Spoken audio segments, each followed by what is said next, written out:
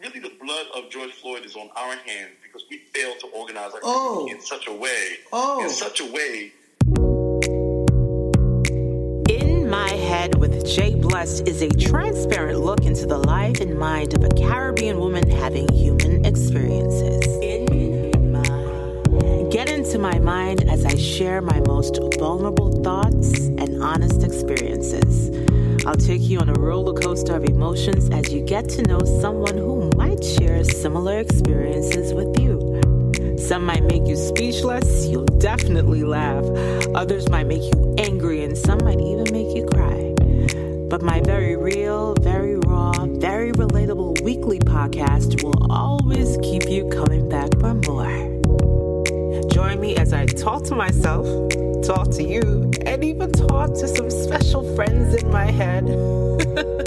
In My Head is an introspective look from a voyeuristic point of view. For a list of all my social channels and how you can connect with me, please view this episode's summary. To join in on the conversation, use the hashtag HeadWithJB. That's HeadWithJB. And follow me on Instagram at RealJBlessed and Twitter at JBlessed. Let's get in on the conversation together. Don't forget to log on to my official website, jblessed.com. A human experience from a Caribbean perspective. In my head.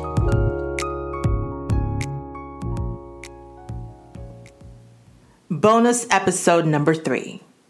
Black people are exhausted. A discussion on race, mental health, and Black power with Senator Kevin Parker. In my head. Hey fam, I'm not even going to front. I'm not even going to act. I'm not even going to be, as exuberant as I normally am when I greet you. I'm not even going to pretend to be okay. I'm not okay. I am not okay. I'm not.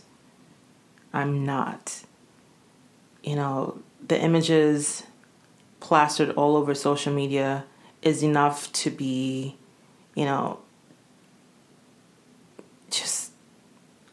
I'm grief-stricken by those trauma-inducing videos of constantly seeing Black men killed at the hands of people that we pay to protect and serve us. I'm not going to stay too long on the intro, but just wanted to alert you that if you didn't know by now, the Minneapolis police officer Derek Chauvin, who was caught on camera with his knee in George Floyd's neck, who, by his actions, sparked protest and rioting and civil unrest across Minnesota and across this country. He has since been arrested 4 days later, charged with 3rd-degree murder and manslaughter. That does nothing to comfort me or millions of Black people across this country and across this world. That arrest means nothing. 4 days later is a slap in the face, as with many other arrests of police officers after they've killed us. I came across a tweet from former In My Head guest, criminal attorney Midwin Charles, who you can hear on episode 32. She tweeted this quote on May 29th. 9 minutes with your knee on someone's neck while your hands are in your pockets is intent to kill. The charge should be 1st-degree murder. I'm not going to stay too long on this intro because there is so much to discuss and unpack and for you to really sit with in this episode. Thank you so much again to Senator Parker for just jumping on this just immediately when I reached out. And I'm not going to stay too long here. Let's get into that. This is bonus episode 3. Black people are exhausted. In my head. In My Head fam, Jay Birds. Help me welcome to the show none other than Senator Kevin Parker. Hey, Senator. Hey, Jay. How you doing? Truthfully, I am mentally exhausted. How you feeling? I'm mostly good. Fighting a good fight. Fighting a good fight.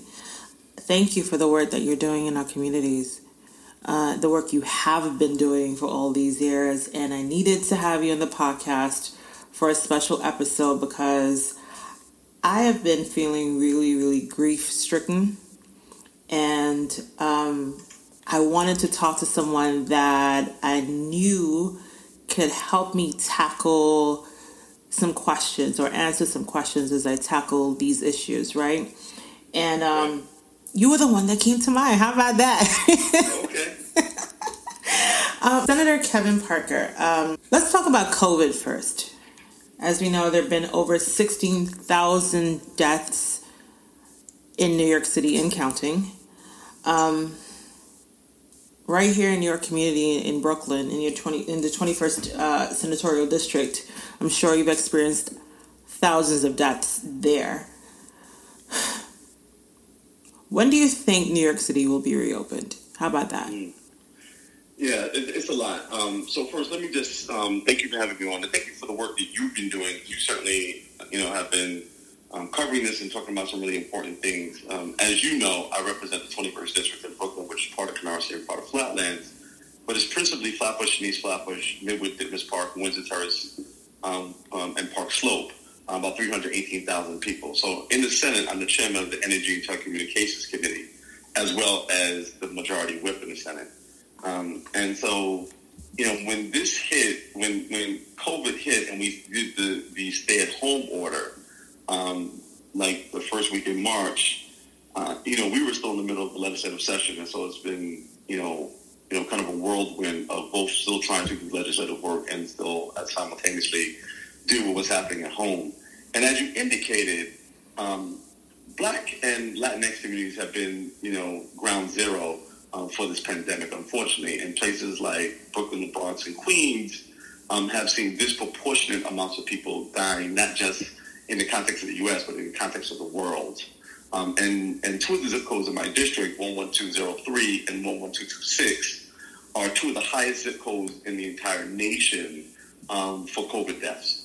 And so our hospitals have been overwhelmed. Places like Brookdale, Kingsbrook Jewish Medical Center, downstate Kings County have all been overwhelmed with the number of patients coming in and dealing with this. And so one to just let your listeners know that my thoughts and prayers are with people who've lost members of their family and their friends. I've lost a few good friends and a bunch of mentors, including Roy Hastic, who ran the Caribbean American Chamber of Commerce and Industry, who I've known for 30 years, and I used to intern for when I first came into politics, and so it's been quite devastating.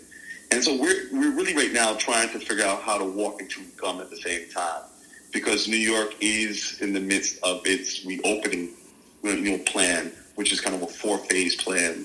But simultaneously, we're still in the midst of this. We still had over 50 people die yesterday of COVID. We're still, over 200 people showing up every day, to hospitals saying, new cases of people with COVID-19. And so, I want people to just understand as we start to reopen that the emergency and the pandemic is not over. It's far from over. But we have, thankfully, bent the curve enough that we have been able to start thinking about reopening. That being said, the short answer is we begin phase 1 of reopening June 1st. We will probably be fully opened around June 15th if things go well. So I know that the governor recently put into place the New York Forward Reopening Advisory Committee, and there are a number of big names on that committee, including Danny Myers, Sabrina Houston Jordan. There are a bunch of people that are Caribbean and non-Caribbean, right? As we prepare to reopen New York City New York State. It's warm outside, right? We're getting ready for summer, and I'm outside, and people are not wearing masks. And it's just like normal right now for a lot of people, and that's kind of scary. And to hear the date of June 1st, June 15th, knowing that fall will be right around the corner, and fall is typically flu season. So I'm scared. Can I just say that? Yeah, you should be. Look, I think there's a couple of things that people should kind of pay attention to. And I always try to push facts over fear, right? And so the first thing that people should understand and know is that 80% of the people who are going to contract COVID-19 are going to self-resolve or be asymptomatic, right? And so that means that most of the people who get this are going to be fine, right? They're going to get sick, they're going to have symptoms, they're going to cough, they're going to feel bad for a few days, a week, 2 weeks, but they're going to get better. They're not, but there is a very large number of people who have pre-existing health conditions, people who are overweight, people who have diabetes, people who have compromised immune systems, people with comorbidities, who may wind up, in the hospital, may wind up on a respirator. Those people, could wind up passing away. And so it's, and so people have to be careful. And so there's a couple of different dynamics, right? And I want to kind of speak to two things that I thought I heard you were speaking to. The first of which is that there is, on the city level, a group that the mayor have put together. It's a very, very diverse group. One of the people from Brooklyn is a very good friend of mine, Jennifer Jones Austin, who runs, the Federation of Protestant Welfare Agencies, a large social service anti-poverty organization who's been working with many of our communities for a very long time and is very, very good. Not on the committee, but also handling some of the transition out of the mayor's administration is Greg Bishop, who's a good friend of mine, and I know you know Greg, who's the former commissioner of the New York City Small Business Department, the Department of Small Business Services. He has now moved into a role of essentially being the small business. His new title is senior advisor, but essentially he's the czar for small businesses in the COVID crisis. And then John Nell Doris, who's Haitian, is now the new commissioner of SPS. And so we have some people on the entrepreneurial end who come out of our community, who know what our needs are, and who have been dedicated to dealing with the issues of women and minority business development. So I feel very comfortable when I look at the formations that the mayor has put together, that is representative, and there's people on there that we have connections with who I think are looking out for our best interests. So that's the first part. The second thing is in the context of people being concerned. And so, again, 80% of the people who are going to contract COVID are going to self-resolve and or be asymptomatic, right? And so the worry is that this is not an automatic death sentence. But it is a very, very, very serious virus and serious disease for many people who are going to get it. And so we should all continue to, as we relax the stay-at-home order, and this is the important part, we're relaxing the stay-at-home order, but we are not relaxing social distancing.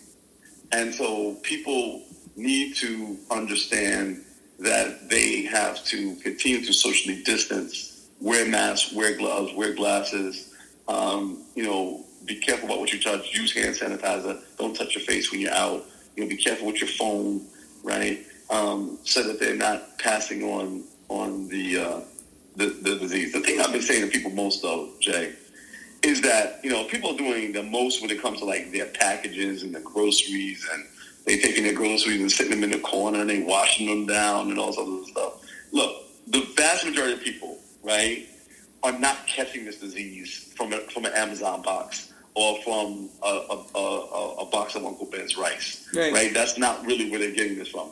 People who are catching this virus are catching it from other people.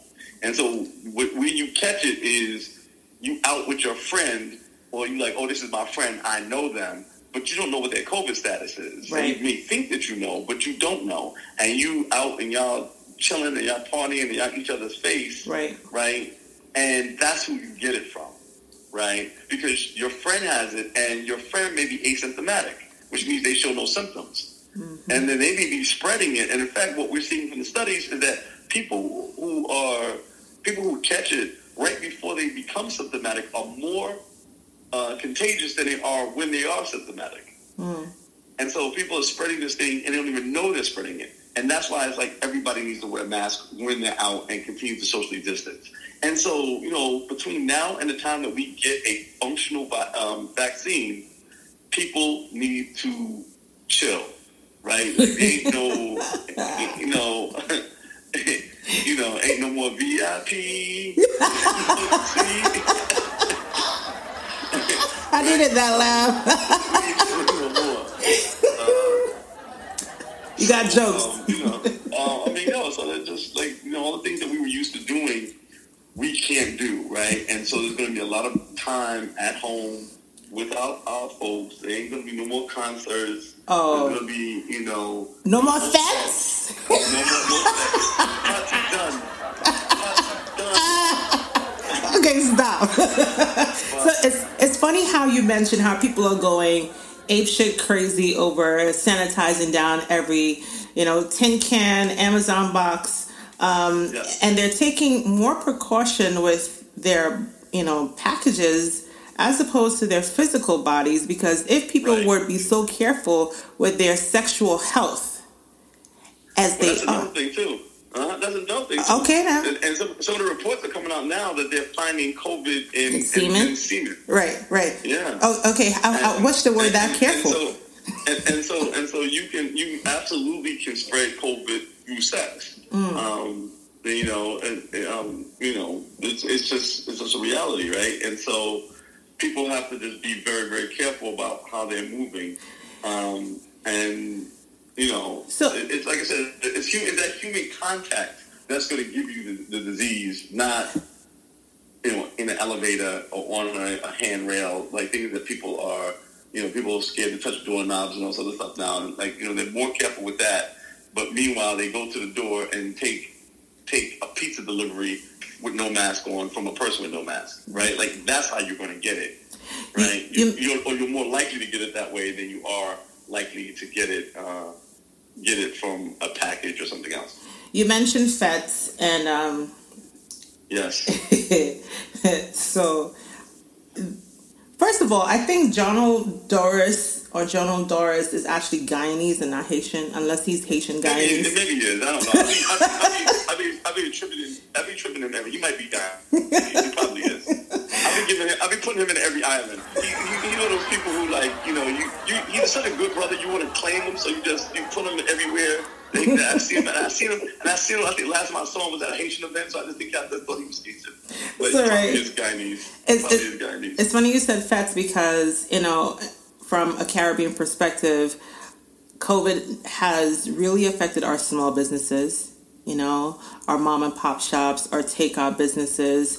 COVID has really affected our family members, who most of them are essential workers, whether they are your delivery guy or they are your doctors or your nurses, right? But also Labor Day is coming up really soon. And, normally we have a lot of FETs starting Memorial Weekend. I mean, there's a FET every weekend, right? Right. But, there has not been an official statement from the West Indian American Day Carnival Association that they will be canceling Labor Day Parade 2020. What are your thoughts on that? Well, my thought is that I'm expecting that WIACA is going to figure out how to do some events virtually. They do, and first of all, I've been working with WIACA a number of years, and it's a fantastic organization. We're talking about the largest parade in North America, but it's not just a parade, as you know, right? There's a lot of ancillary events, and my sense is, from talking to members of the board, is they're still trying to figure out what their schedule is going to look like. I don't see a dynamic where we have 2 million people on Eastern Parkway, stomping the road and pelting waste, right? Like, I don't think that that's what happens. But I think that there may be several events that they figure out how to do in a socially distanced way, and maybe many virtually. And do you think that's even possible, though? Seriously? I think there's some parts of it. I think a parade in the traditional way that we have seen have seen the parade and how we've seen mass is not going to happen. I mean, frankly, I would be surprised if they even have mass next year in Trinidad. I would be very, very surprised if they bring people in from all over the world. But why do you think it's taking so long for them to make a statement, especially when Notting Hill Carnival happens in August and those people in London have already declared weeks ago it's not happening. We've canceled it. Well, yeah, they may. I mean, they may have. Again, for them, I have never been to Notting Hill. I hear it's a great carnival. Like I said, I know there's a lot of other activities that go on around the Labor Day parade here. That many of them are entertainment, but they're also scholarships, and there's also teaching kids pan and so on. So there may be ways that they're working out and trying to figure out how to do some of these events, like I said, in a socially distanced way and in a virtual way. I do know I've had some conversations about doing some events virtually. Like I said, I don't see a dynamic in which we have a actual parade. Right. But maybe some kind of event, some kind of set of activities that I think organizations don't want to go dormant. Right. So I think that it's, you don't want to just walk up and be like, oh, we're just canceling it, just write us off. I think they still want to be engaged in the community. I think that the notion of carrying on Caribbean culture in the way that they have still becomes important, and something where you can argue even more important in the context of what we're going into. And I think that folks are just trying to figure out, kind of what's their lane. And I think that's a good segue into what my feeling is about small business. And we talked a bit about the fact that there's many small businesses, and small businesses are critical for our community, right? We have an economy that has moved from Wall Street to Main Street. In my district, the main streets are Flatbush Avenue and Nostrand Avenue and Utica Avenue and Church Avenue. And they say that in Black communities and Latinx communities that you're going to see 40% less return to business than you see even in white communities. Mm-hmm. And we're expecting their communities to be devastated. So that's going to be a real problem for us because the vast majority of our people work in small businesses. Right. Right? And so, and when we talk about small businesses, we're talking about less than 250 people in them. We're talking about less than $1 million, in revenue. And a lot of our businesses are even micro businesses. Right. And so I think that the challenge is not going to be one of how do I get back to business. The challenge is going to be one of how do I operate in the new dynamic that COVID has given us. Right. So let's be clear, Jay. There's now a new normal. Periods. There's going to be a new normal a little bit, but it's going to be 3 periods that we're going to talk about. Right. There's going to be BC. Right before COVID, mm-hmm. Right? There's going to be DC during COVID, right, which we're still in, and then there's going to be AC after COVID. And then we don't get to after COVID until there's either a cure or a vaccine that's workable and is readily available to the community. So until we get to that, and again, that could be years. I mean, I know they're talking about 9 months, but I don't think it's going to be 9 months. So hold on a second. Uh-huh. We're talking about years just in terms of recovering from what we're presently dealing with, right? The mental health aspect of all of this, if, I'm a small business owner and I can't reopen my business, or, even Pier 1's Goods has been open for about 50 years, said it's not coming back when things are reopened. There are major companies and entities, forget claiming bankruptcy, but are not coming back. Laid off workers, they're done, they're not opening back, far less for small businesses. Right. How does that affect our communities when you can't generate revenue as you used to? Income is not coming in. You can't feed your family. Pantry lines are long as hell. I'm seeing people on pantry lines, and I had to be so grateful, like, God, thank you, I have food in my cupboard. But I'm scared. So in terms of hearing years. Because but I do think that things are going to get better, right? Like, again, we're still in we're still in DC, right, during COVID, right? So like COVID is still going on. We still haven't even fully reopened.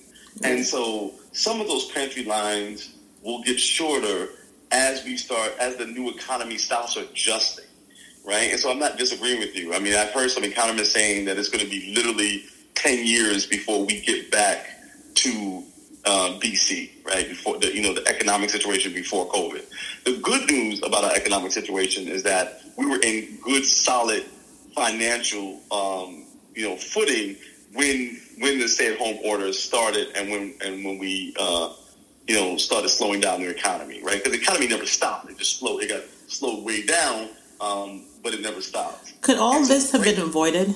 Really? Well, let me come back to that, because I really want to make this point that I think is important, which is that money is like energy, and what we learned from the first rule of thermodynamics is that energy doesn't dissipate, right? It just recreates in another space of time, right? The quote, Earth, Wind, and Fire, right? And so we have to really understand that, I'm reminded that in Chinese, the character for obstacle and the character for opportunity is the same character.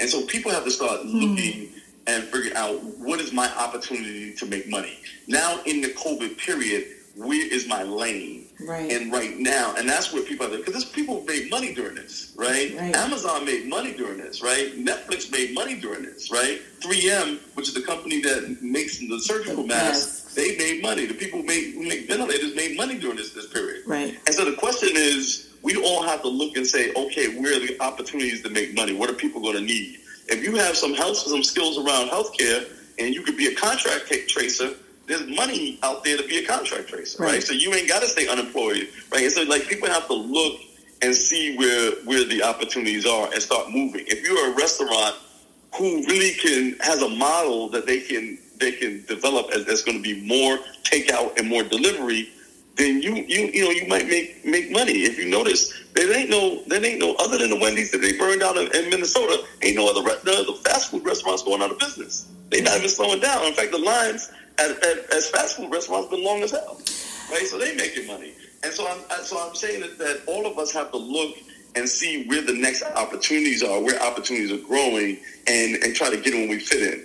And this last point I want to make on this, as the chair of the Energy and Telecommunications Committee, one of the things I've been involved in for a while is developing the clean energy economy here in the state of New York.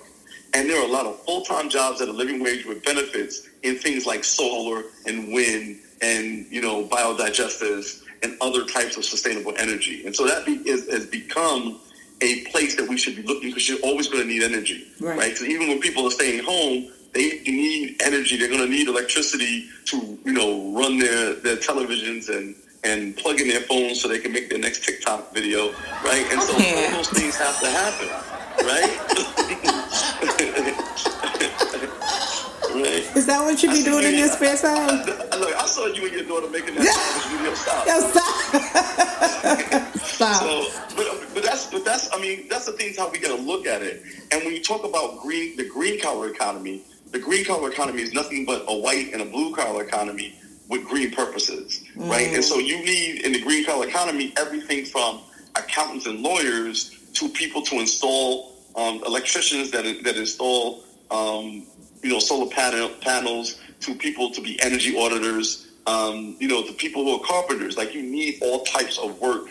And so people just have to do a really deep dive and analysis into where opportunity is going to be. And I'm saying the green collar economy is one of those places that people should be shifting and looking in order to make their way and make a way for our community as the economy changes.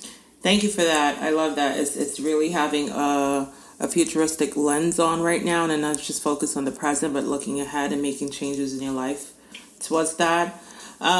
You mentioned Minnesota just now. I'm not ready to touch that yet, but I do want to, I remembered back in 2012, you, along with 5 other senators, showed up in Albany, showing your solidarity against the unjust murder of Trayvon Martin, all wearing hoodies. Right. I remember that.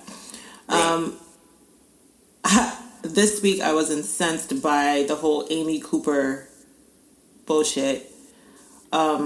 Of her calling 911, damn near almost strangling her dog, just to make a point against Christian Cooper, who asked her to put her dog on a leash, right? I know that you sponsored a bill to protect innocent people from people like Amy Cooper. Can you tell us more about that?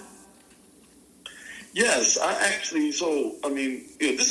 this is not a new issue.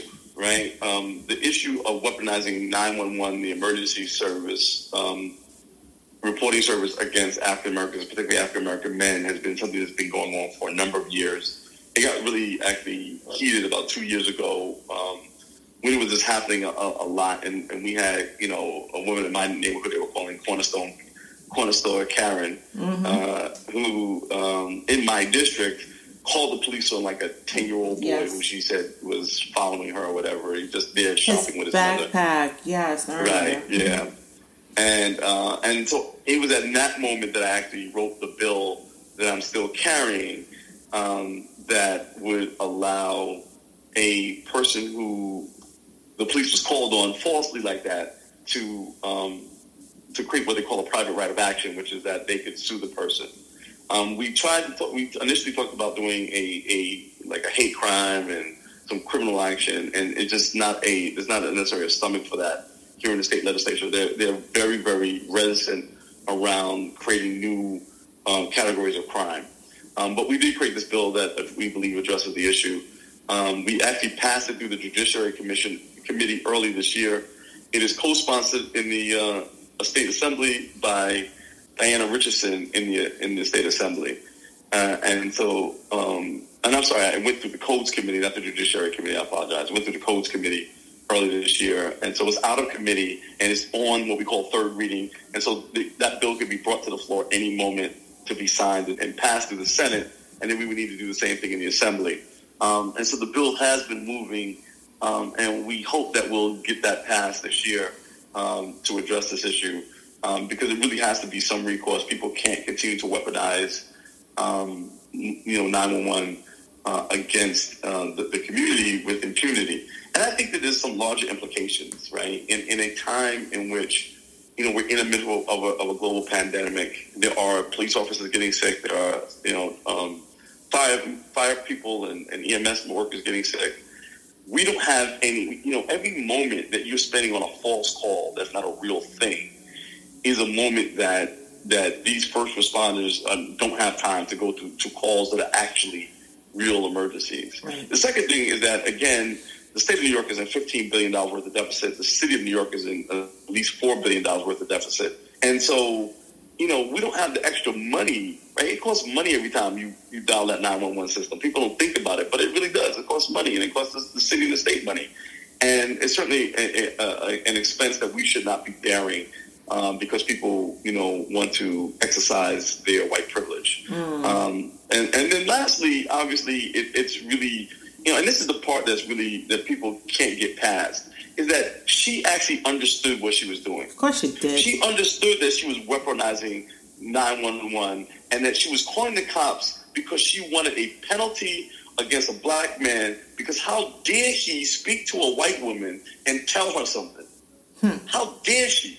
I mean, how dare he do that? And that's where she was. And that's that is the epitome of white privilege. Wow. Right? And she even knew that what she was saying was loud. And then you see the whole performance art that she goes into, right? When she's on the phone. It was absolutely disgusting. And again, I've seen a couple of memes that say this, like, where it's not like racism has increased, it just, filming has increased, right? Mm-hmm. So now we have video of it, right? And so, this could have handled, and let me just give kudos to the brother who was cool as a fan. Christian Cooper. Christian Cooper. I don't know if I'd have been that cool that she'd have done that to me. I don't think you would have either. The video would have looked like the Blair Witch Project. if it was me, it would have been jumping all over the place. No, like, who are you talking to like that? But, so, I really want to give that brother some props for... That's the Brooklyn in you. Yeah, most definitely, right? But he stood his ground, but he did so, very confidently and calmly, and I think that made literally all the difference in how this has turned out. Let's talk about this in a deeper context, because watching that video, what she did to Christian Cooper, what she wanted to happen to Christian Cooper was actually what happened to George Floyd. But if you watch the video, and you're listening to Christian talking to her, and he's like, yes, I'm going to record, there's a tremble in his voice. It's almost like incredulously, like, I cannot believe this is actually happening to me. It didn't matter that he's Harvard, trained. It doesn't matter that he's this great science editor. It doesn't matter that he's just out here bird watching. All that mattered in that moment to her was that his skin was black. And in the very same week, we're dealing with something that mirrors Eric Garner's death back in 2014 here in New York. We're seeing it happen, or we saw it happen in Minnesota. How do you feel as, someone who's standing in the gap for your constituents, and also as a black man, when you see these imageries, when you see these videos, when you hear these calls, when you saw George Floyd take his last breath? It terrifies me because I look at George Floyd and I look at Christian Cooper and I said, therefore, for the grace of God, go I.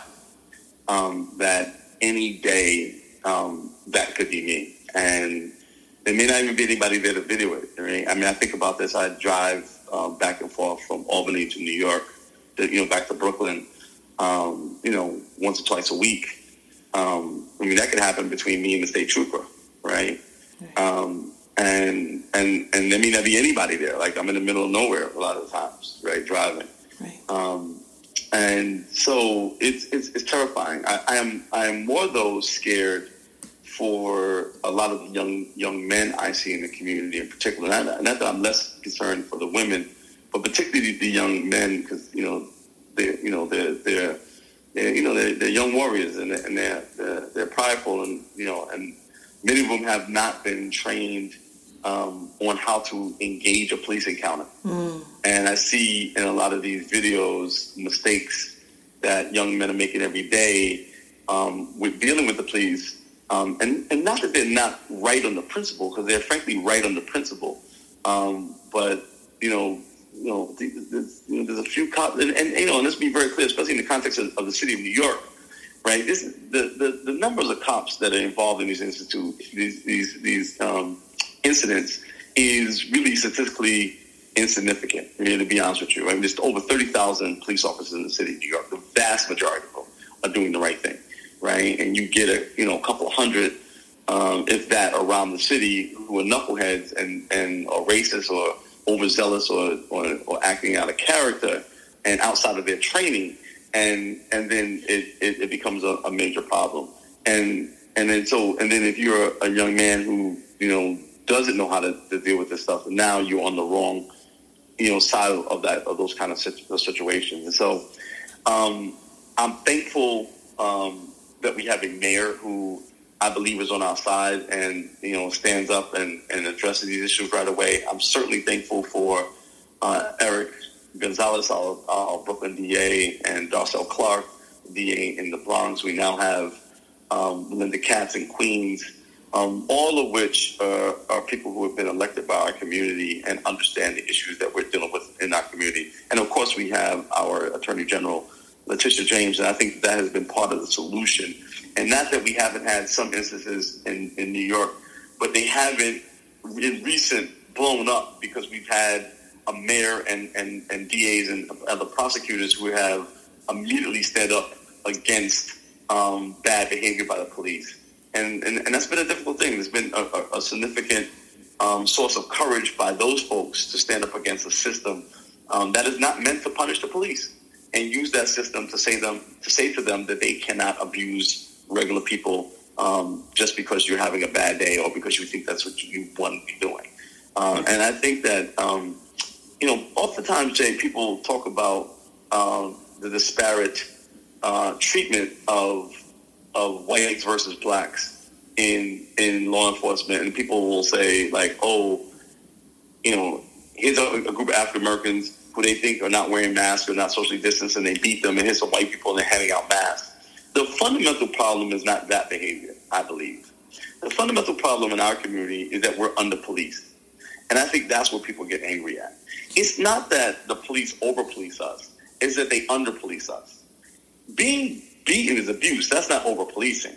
Being abused doesn't mean that you're getting good policing. That just means you're being abused. What the problem is if, God forbid, there's a violent crime against you, or, we know every day there's rapes, robberies, burglaries in our communities, and the cops don't even look for the people. Our cars get broken into. They steal our stuff, and nobody helps us. That's what people are pissed off at. And it's like, now on top of that, you're not going to help me with the crime and not do your job, and then you want to whip my ass on top of it. I think another issue from just, you know, a person out here that has no political affiliations is that a lot of us are angry at police that don't police. You know, I'm watching this video of George Floyd on the ground with a knee on his neck, and there are police officers standing there watching it. Yep. And his knee is on his neck long enough for this man to basically die. And that video was so telling because they knew he was dead, but yet they put him on a gurney into an EMS van, knowing fully well they couldn't put him in a body bag because right then and there they would have to admit that they really did kill him. Right. That's what we're angry about. We're not just angry about, you know, cops killing us. We are definitely angry about that. But we're really, really upset about the cops that are there. So that see this and don't check like, you know, all right, let's just pick him up and put him in the van. You're just going to stand by and push people away. I'm in grief because of that. I literally woke up this morning, Kev, and I was like, Senator Parker. and I was literally like, I was bawling, I was wailing, I was crying because I have friends. I have, you know, like my brothers, my tribe, my people. You know, you're on the front line. There are people I love, care about, people that I don't even know, but they're my people, they're my tribe, and this is what we're dealing with. It is hard, and you don't even have to be on the street. You could be sitting in your home playing video games with your little nephew. Mm-hmm. You could be at home with your boyfriend and cops just shoot up your place, the wrong place. Mm-hmm. We're going through a lot. So from your point of view, from where you stand, like, you know, you just mentioned just now about young men. A lot of young men have a lot of pride and they still don't know how to interact with the cops, right? But there are a lot of young men that have changed their, let's just say, their style of dress. I've seen a whole movement with young black men wearing a lot more suits now. Right. Just so they won't be wearing hoodies and be judged from what they're wearing as a gang member, right? Or problematic. So they change their style of dress to reflect how they want to be approached and dealt with, right? Okay, you're wearing a suit, you must be intelligent, right? I've seen men like really change their whole approach to how they do things just so that they would not be prejudged. And yet they still get murdered. Like, what do we do? And this is one of the reasons why I wanted to have you on the show. Mm-hmm. You're here making policy and helping us make changes from a governmental level, but from a personal level, you are one of our brothers. What do we do? Like, how do we really act? How do we act to not get killed? Because his hands was behind his back. He was on the floor. He couldn't move. He still died. So what do we do? We're frustrated. We're angry. We're upset. We're tired. Well, I think the first thing to do is really understand and look back on our history. African people have been around through a lot of things. We've gone through the colonization of Africa, the transatlantic slave trade, enslavement here in the New World, jury segregation, Jim Crow, civil rights movement. We've been through a lot of things. We don't want to go through it no more, though, Senator Parker. I got it. But what I'm saying is that we survived through those things. We survived through those things by leaning on each other, leaning on our culture, leaning on our history. And people have to understand that if you're going to fight against these things, that there's a way to do it. And part of it is around being organized, right? And I think that what we've seen the last couple of days in Minnesota, frankly, isn't the path to get what you really want. But we really have to be, and I'm not saying it's not about demonstrating, but rioting is a whole different thing. But we have to organize ourselves, right? Like, I'm a big student of Stokely Carmichael, right, who was with the Student Nonviolent Coordinating Committee, right? Mm-hmm. And what he used to say all the time was that black people have, he's a Trini, by the way, so I know you appreciate that. Of course I know this. so AKA call me Touré. Right. So one of the things that Brother Stokely Carmichael used to say all the time was that black people are organized, but our organizations aren't organized. We have organizations, but our organizations aren't organized. So we have to organize ourselves, right? And we really have to create strategies about how we do this. And being I got you on the phone, I'm gonna call the name of another Trini who a lot of people don't know, Bayard Rustin, right? And there's a brother Bayard Rustin who was the major tactician of the civil rights movement, right? He worked with the SCLC, the Southern Leadership Christian Conference, right? And he worked with King and developed a lot of the strategies by which they move. Where do you go? How do you say? Who do you talk to? What things you take up? There really needs to be a lot of real strategy and real coordination between organizations like Black Lives Matter and National Action Network, Arc of Justice here in Brooklyn, the NAACP, the Urban League, right? But also with elected officials. Right. Like, and I know a lot of people who run all of the organizations I've mentioned. I'm a member of some of them.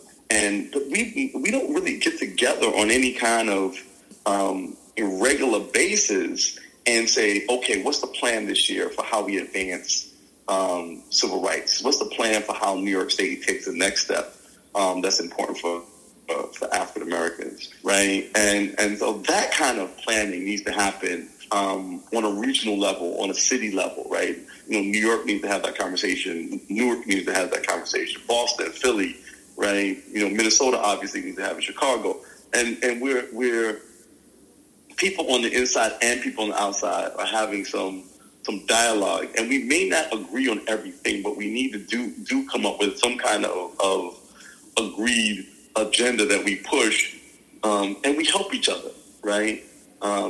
And we make sure that there is a real response. I think that we've done that on some level electorally. We haven't done it more broadly than that on enough issues. And I think as well as we're doing in New York, and again, we're far from perfect, but as well as we're doing in New York, we should be and could be a lot further along.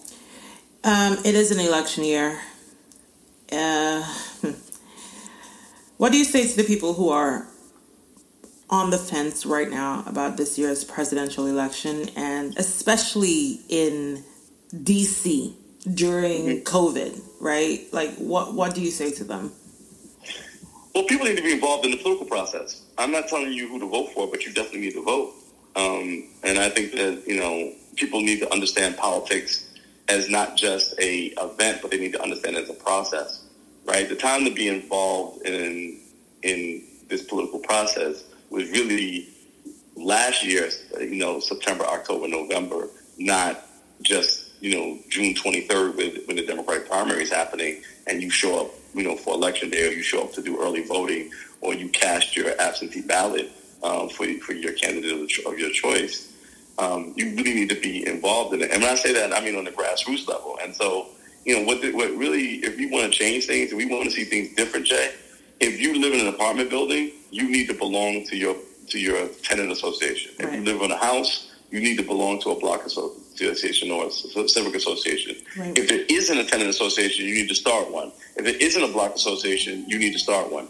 If you go to a church, a mosque, a temple, then you need to be involved in one of the ministries. If you live anywhere there's an NAACP, you need to join the NAACP or the Urban League, or be active with the Arc of Justice, or the National Action Network. You need to be organized. I mean, politics is a numbers game, and when I say politics, I don't mean just necessarily electoral politics. Because anytime that you're moving, trying to use a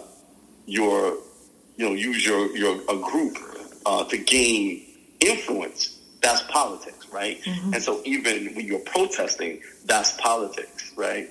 And we just need to do a better job at being engaged in it and not just being reactive, right? Let me just say, black folks are the best at being reactive. You kill one of our people, we're going to be out in the street. Don't get me wrong. But our civic engagement, though.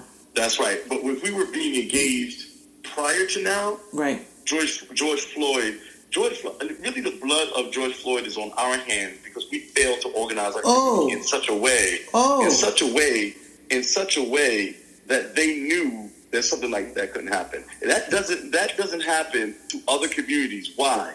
Because they know there will be hell to pay. They know there will be hell to pay. You know, and no matter what they do, you know, if you do that to another group, you know those groups will create consequences and repercussions for you treating them like that. For us, you may or may not. In fact, Black life has been cheap, right? Which is why the whole name of the movement has become Black Lives Matter. But the reality is that Black life is cheap. And we haven't done enough because we haven't had enough coordination between ourselves, right?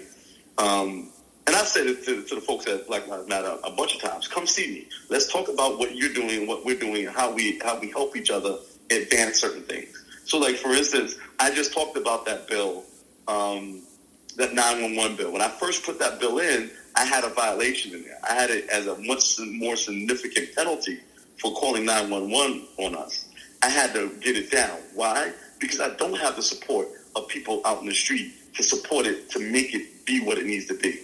Wow. And so I got to take what they're giving me, right? Wow. And I'd rather see, I'm not going to let the perfect be the enemy of the good, and so I'm going to take what I can get in this legislative context.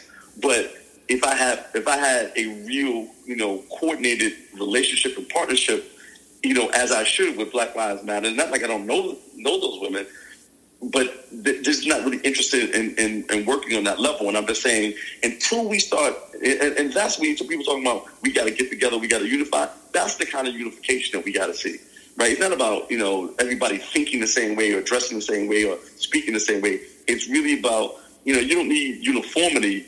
Unity is not based on uniformity. Unity is based on cooperation and mutual respect and understanding. And that's what we're missing right now, even at the top.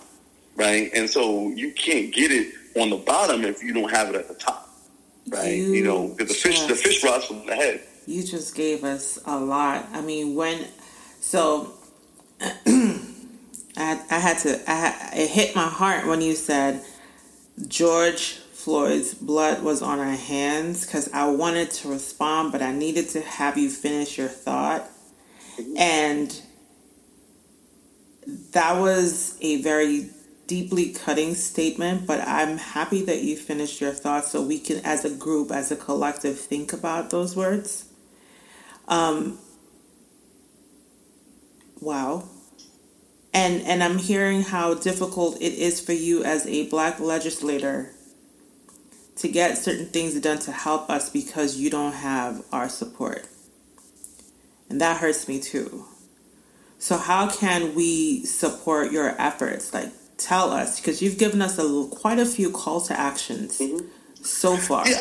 Yeah, again, I think that, when you see a piece of legislation that you like or you think that it's important or you want it to be a certain way, you got to contact your local legislators. And it's a lot easier than people think. The vast majority of us are on Facebook and Instagram and Twitter, and you can send us messages. Even though we don't reply, we see everything. I hate to tell you, people see everything. They may not reply to everything, but they see everything. So basically, you want us to call you when we see these things happening beforehand, and not call you when one of us is dead.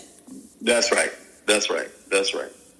Wow. We need to organize ahead of time. Whoa, that was heavy, Senator. That was heavy, and I hope that was a rebuff, and I hope that we take that to heart and know that we were just you literally just chastised us. But it was out of love, and it is. All of us. Yeah. And I frankly haven't probably done enough either. Because again, I don't think there's enough coordination. And all the organizations that I mentioned, I know the leaders of every single one of them. And the fact that doesn't, if I'm feeling that way, and I literally have personal relationships with all these folks, it's just not happening the way we need it to happen. And for me, I'm using kind of this moment to rededicate myself to do things in a way that I think they need to be done, even from my perspective. So we're getting ready to wrap up, but there's still some things I want to talk to you about, and it's under the umbrella of grief, because that's really what pushed me to get you on the phone today, and I'm so thankful. Thank you. Thank you to your team for making this happen today. I know you had a really busy day, so thank you for being on the show. Thank you for having me. I know your dad passed first, and then your mom passed away. I was present at her funeral. You know, you've had friends that passed away recently. You've been to many funerals in your constituency. You know, we're dealing with grief. How do you, with all the work that you're doing, standing in the gap for over 300,000 people in your district, how do you deal with grief? I think that, you know, for me, I find I do two things, right? There are moments in which I avoid it, right? Where I like bury myself in my work. Thank you for saying that. Yeah, and I'm gonna keep it funky. Like a lot of times, I'm doing that and not confronting it. But there are moments in which I try to take some time and just try to be still with it and try to work through it. You know this a little bit about me, but I'm a person of faith, yeah. And so I pray a lot. I don't meditate as much as people have been telling me I need to, and that's something I'm working on. But I definitely, I pray a lot and have, I think a good communication with the Creator and with my ancestors, and I think that's helped me pull it through. But then, but there's always also people who you can be vulnerable with, and to a certain degree, that's my family. And as crazy as some people are, and I mean crazy in a loving way. We all have them. Yeah, but I say that in a loving way. But as crazy they are, like they keep me grounded because. We don't care if you're a senator. You're Kevin. Okay? That's right. They my title means nothing to them, And I have a number of very close friends, and even during during this pandemic moment, I've gotten tons of calls from friends just checking on me, just been like, hey, are you okay? Right. I know you're doing a lot or whatever, are you okay? What's going on with you? And people who like, let's not talk about what's happening in the world. Let's talk about what's happening with you. Are you okay? Right. Yeah. And so that's I lost a close friend of mine who I went to high school with. And I think, I just spent a few hours talking to people who were in our same circle. He was, he passed away of COVID, and there's a bit of us just talking, and I just tell you that has meant a lot to me. I have a little crew of friends who I travel with. We go to Martha's Vineyard together. We've done a Zoom call together. We were on a group chat together, and I think connecting with folks. Again, who are friends, family, who can keep you grounded, people you can be vulnerable with, people who know who you are outside of your representative, right? Because we all have a representative, right? But outside of your representative, outside of the strong face that you may put up, having people who you can be vulnerable with and you can talk things through with, has meant the world for me and has given me the strength to wake up. Even on the days I haven't wanted to wake up and get up and get my day started. And so that's how I've done it. Thank you for that. Or not done it. No, I appreciate that. And I appreciate you just being vulnerable in this moment to trust us enough to bare your soul. And this is why we need to be very civically engaged, to have people that represent us, people that we trust. I appreciate you for saying that and for telling us and, sharing a bit of your soul with us. Well, thank you. Give us some books. Recommend some books before you get up out of here. Like, what books do you think our young people and our older folks should be reading, should have in their arsenal. Like, they definitely should read. This will change your whole mental view on life and put you into gear and action to be more engaged and not reactive. Well, I think, let me, my other life, I'm an African studies professor, right? And so, like, books are my specialty. One of the books I tell people to read is the autobiography of Malcolm X, as told to Alex Haley. And I just think it's an amazing book of transformation. I think that, more than anything else that struck me about the book, and I've read it like 3 or 4 times, is the transformation that Malcolm X goes through from being Malcolm Little to Malcolm X, right? Well, from being Malcolm Little to becoming, Big Red to being Malcolm X, right? And to being, a Muslim. And for some reason, right now I cannot call his Arabic name, but after he made Hajj, he transformed even more, right, and elevated even more. And so I just think that book is really good because I think it teaches people that you are not who you start out being, right? Like, you've known me for a little while now, and I'm not the same person I was when you met me. And thank God. And I was okay with that person. But I feel like I've grown a lot since that moment, right? And so I think that book is really, really good.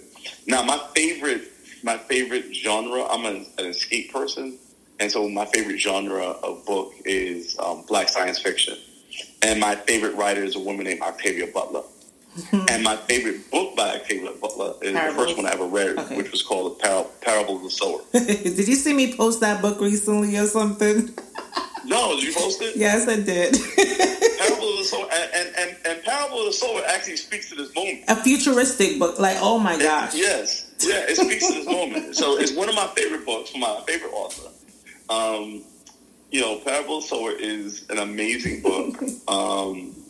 And I just recommend, for me, if you're going to read one book, that's the book you read. Like, it's an amazing book. Right. And I've just learned a lot from it. And then there's a book that's kind of in my head, and I've been talking about it a lot. Say it again. In where? Where? In your head? I'm sorry. I needed that sound bite.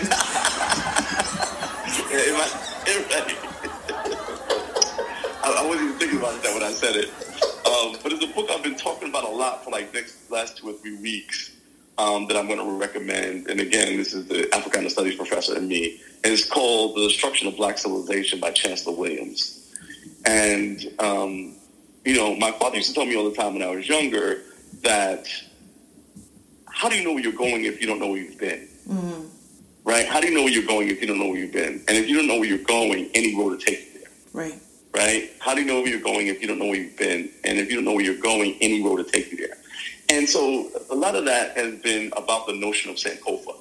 Right? Mm. So some people may be familiar with the Akan iconography of the bird with his head turned around backwards. It literally means go fetch. Right? That notion of know who you are. Right? And if you're grounded in who you are, if you're grounded in the greatness of who your people are, then there's no heights that you can't achieve. And I just feel like that book is like, people always like, sometimes we get into these conversations and it's like, African people were kings and queens and so on and so forth, blah, blah, blah, blah, blah. But the question is, what happened to us? Mm-hmm. If we were kings and queens and we had our own dynasties and all this other stuff, what happened to us? Chancellor Williams begins the conversation of an understanding of the historical destruction of Black civilization. And I think that that's a really important thing for people to know. And so I recommend that book, Destruction of Black Civilization by Chancellor Williams. Thank you for that. And thank you for reminding us to go back and fetch it. Go back and fetch what we forgot. Go back and remind ourselves. Go back and learn our history. Like read some books. Like I think this is a perfect time to be reading as opposed to be, having so much media consumption, watching traumatic videos on Instagram or TV or Tiger King or some nonsense. But Senator Parker, I appreciate you so very much. Thank you for, on a very short notice, agreeing to do this. Is there anyone you want to shout out real quickly before you go? Oh, wow. I really want to shout out, not just saying this just to say it, but really all the nurses that I know. I represent a community where Brookdale's in my district. Downstate Kings County are literally a block outside of my district. Kingsbrook Jewish Medical Center is right outside of my district. Methodist hospitals in my district. And so I know a tremendous amount of nurses, and these, mostly women, but some men, have literally been fearless in serving us during this pandemic. And I really want to just take my hat. And I know there's been a lot of other people, but particularly the nurses, because the nurses are at the bedside more than anybody else. I've been hearing stories, but when doctors don't even want to go into rooms, nurses still have to go into rooms, right, and serve people. I've known nurses who have gotten sick, and a couple of, they've gone back to work with COVID. They've gone back to work a week after.